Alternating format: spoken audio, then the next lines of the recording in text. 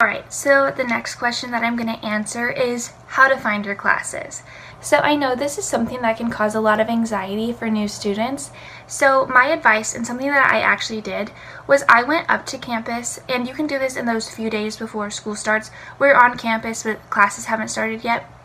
And I actually went through my schedule. So I went through my Monday, and I found my buildings, and I was like, okay, so this is my first class, and then I went to my next class after that.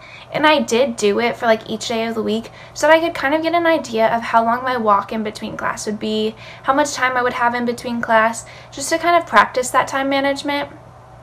And then yeah, so I did that for like Mondays, Tuesdays, the whole week. And so that really gave me some peace of mind to know where my classes were and to know where I was going after each class. And then if you can't do that, if you don't have time or you just can't make it happen, we do have a Nebraska app. So if you go to the App Store, just type in Nebraska. It's the first app that comes up.